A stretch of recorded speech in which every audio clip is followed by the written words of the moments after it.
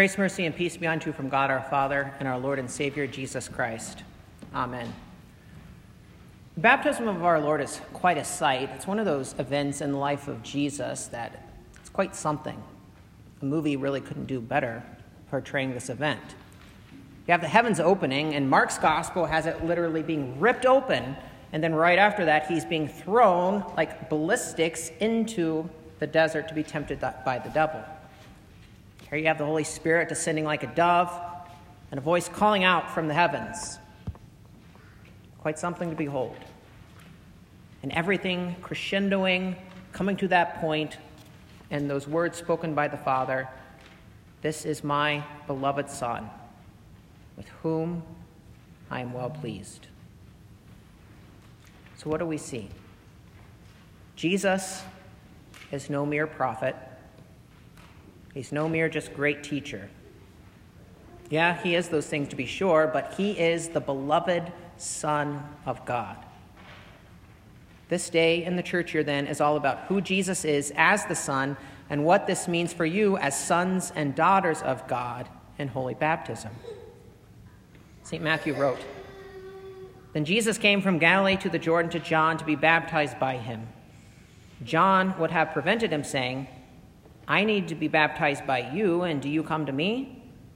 But Jesus answered him, 'Let it be so now, for thus it is fitting for us to fulfill all righteousness.' Then he consented." So as you're listening to this account recorded by Matthew, you see him as the anointed one, the Christ. That's what the word means, right? Christ is not Jesus' last name. Christ means anointed one. It's a Greek version of Messiah. So Jesus takes on the sin of the people. He takes on your sin. He stands in your place as the substitute. That's what it means that he is the anointed one. And it proclaims to you, as you behold this and have God clothing you with Christ in the waters of your baptism. But as we start to think about that, and we have this image before us of Jesus standing in the rivers of the Jordan, it doesn't seem to make much sense, does it? I mean, when you think about it, here's God who is perfect, who's holy, who's righteous, who creates all things, the one whom we celebrated just in the Christmas season, and now he's being revealed in the Epiphany season for who he is and all of his divine glory.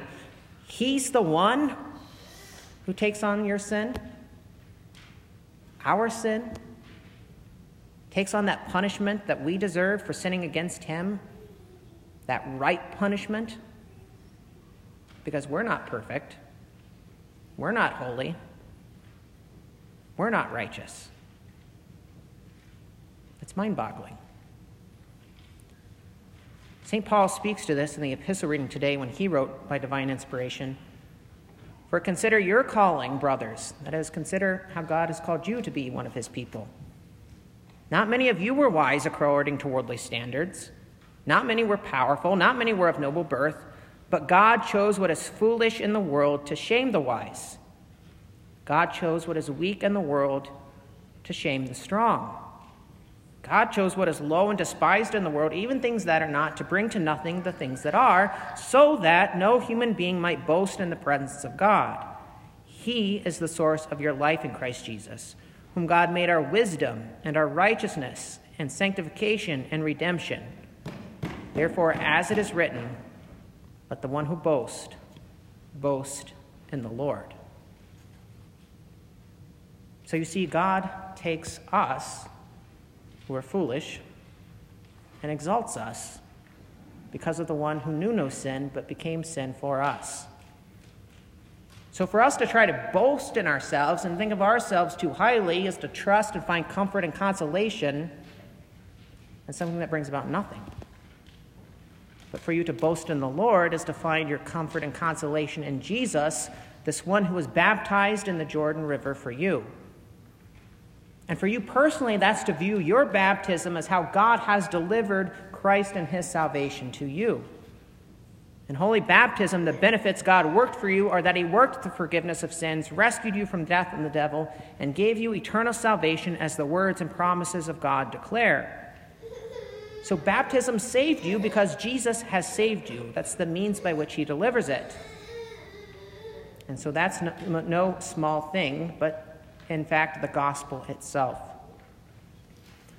Earlier this week, I was reading through these texts and then I was reading some Martin Chemnitz. Our son's middle name is Chemnitz. I like to read him a lot. Not my son. He doesn't write anything, but you get the point. We clarify that. Martin Chemnitz has this to say on baptism, which ties in well with this Sunday of the church year. Chemnitz wrote, "Baptism is the kind of action in which, through the washing of water and the word, God the Father, for the sake of his Son, the mediator, saves us by the application and sealing of the promise of grace. The Son sanctifies and purifies. The Holy Spirit regenerates, so that by the grace of Christ, into whose death and resurrection we are baptized, and whom we put on in baptism, we who have been justified have the assurance of a good conscience before God and are heirs of eternal life. Therefore, when I ask what baptism profits, bestows, and works, it is the same as if I ask what the Father, the Son, and the Holy Spirit work, give, and effect in baptism, and through baptism. And the Scripture speaks both ways, that God saves us through baptism, and that baptism saves us, not by reason of external washing, but because it is the assurance of a good conscience toward God through the resurrection of Christ.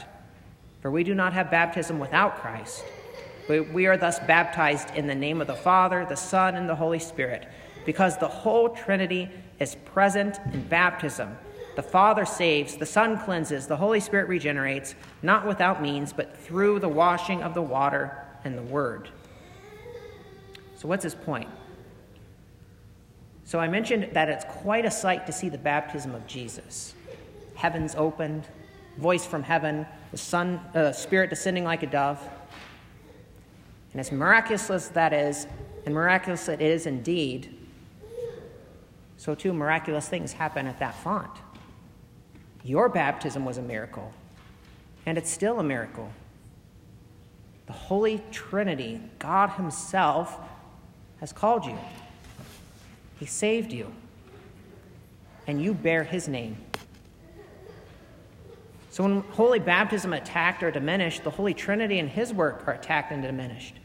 But when we hold baptism in high regard, you cling to the promises and the hope that God has made to you, and the Holy Trinity is extolled, and you boast in Christ who has accomplished your salvation. So what does it look like then for you to remember and cling to your baptism daily as you ponder and think about the baptism of Christ? Well, looking at your baptism and what God has done, first and foremost, you see what it looks like is what's happening right now. And everything flows from this. You're hearing God's word, you're receiving his supper. The baptismal life is lived out first and foremost in the divine service. And the daily way this is lived is when you read God's word, you study it, you pray to him, call upon him in every circumstance. Turn from your sin.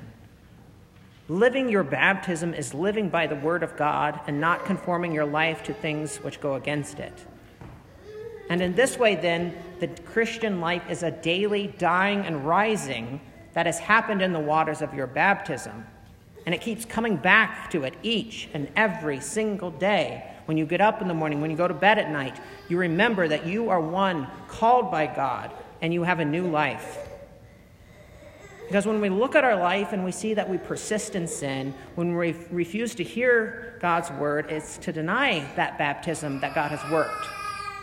That he has given us a new life, given us a new birth, that we're heirs of a different kingdom. It's to boast in ourselves rather than humbling ourselves and boasting in the Lord has redeemed you. So too, even as you go about your daily task in life, you do so as one who has gone into the waters of baptism and is covered with Christ. You go about your daily life as a Christian, and what you think, say, and do, it defines you, defines how you think, how you look at the world around you. And in today's day and age, it's looking more and more different than what your eyes see and your ears hear.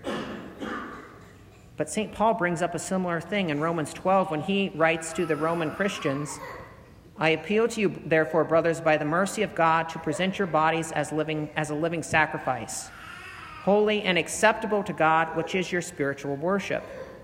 Do not be conformed to this world, but be transformed," literally metamorphosized, "by the renewal of your mind, that by testing you may discern what is the will of God, what is good and acceptable and perfect."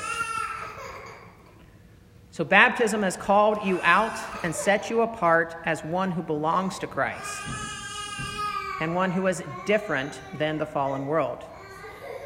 And your life confesses this both in word and deed, the one who has called you out of sin and into the light of life. So as you look at that and you behold Jesus, you see that your sin was placed upon him, and he's the one who's made payment for your sin. And now you go about your daily life as one who in holy baptism have been clothed with Christ, covered with him. You've put on Christ, and you are an heir of God's kingdom, which is not of this world. You're an heir of eternal life. St. Paul says in Galatians 2, I have been crucified with Christ. It is no longer I who live, but Christ who lives in me. And the life I live in the flesh, I live by faith in the Son of God, who loved me and gave himself for me. So think about that then. Even things like changing diapers, feeding pigs, working the line in a shipping factory, or anything else that come back to the point that God has given you a new life, that he's clothed you with Christ in the waters of your baptism. So you go about those things as one who is marked by the name of God. And God looks at Jesus' righteous life when he sees you, and that he is crucified and risen. And God looks at you and says, you are my beloved son. You are my beloved daughter, in whom I am well pleased. And he says, I am the Lord. I have called you in righteousness. I will take you by the hand and keep you. I will give you as a covenant for the people, a light for the nations, to open the eyes that are blind, to bring out the prisoners from the dungeon, from the prison, those who sit in darkness. And so St. Matthew goes on, and when Jesus was baptized, immediately he went up from the water, and behold, the heavens were opened to him, and he saw the Spirit of God descending like a dove and coming to rest on him. And behold, a voice from heaven said, this is my beloved Son, with whom I am well pleased. What a joy it is that Jesus is baptized by John in the Jordan, and there he left, continuing his work to accomplish your salvation. All righteousness has been fulfilled by Jesus, and he is the righteous one. The righteousness is now all yours, and that covers you. What a joy it is to be baptized into Christ, and for God to look at you and say that you are his beloved child.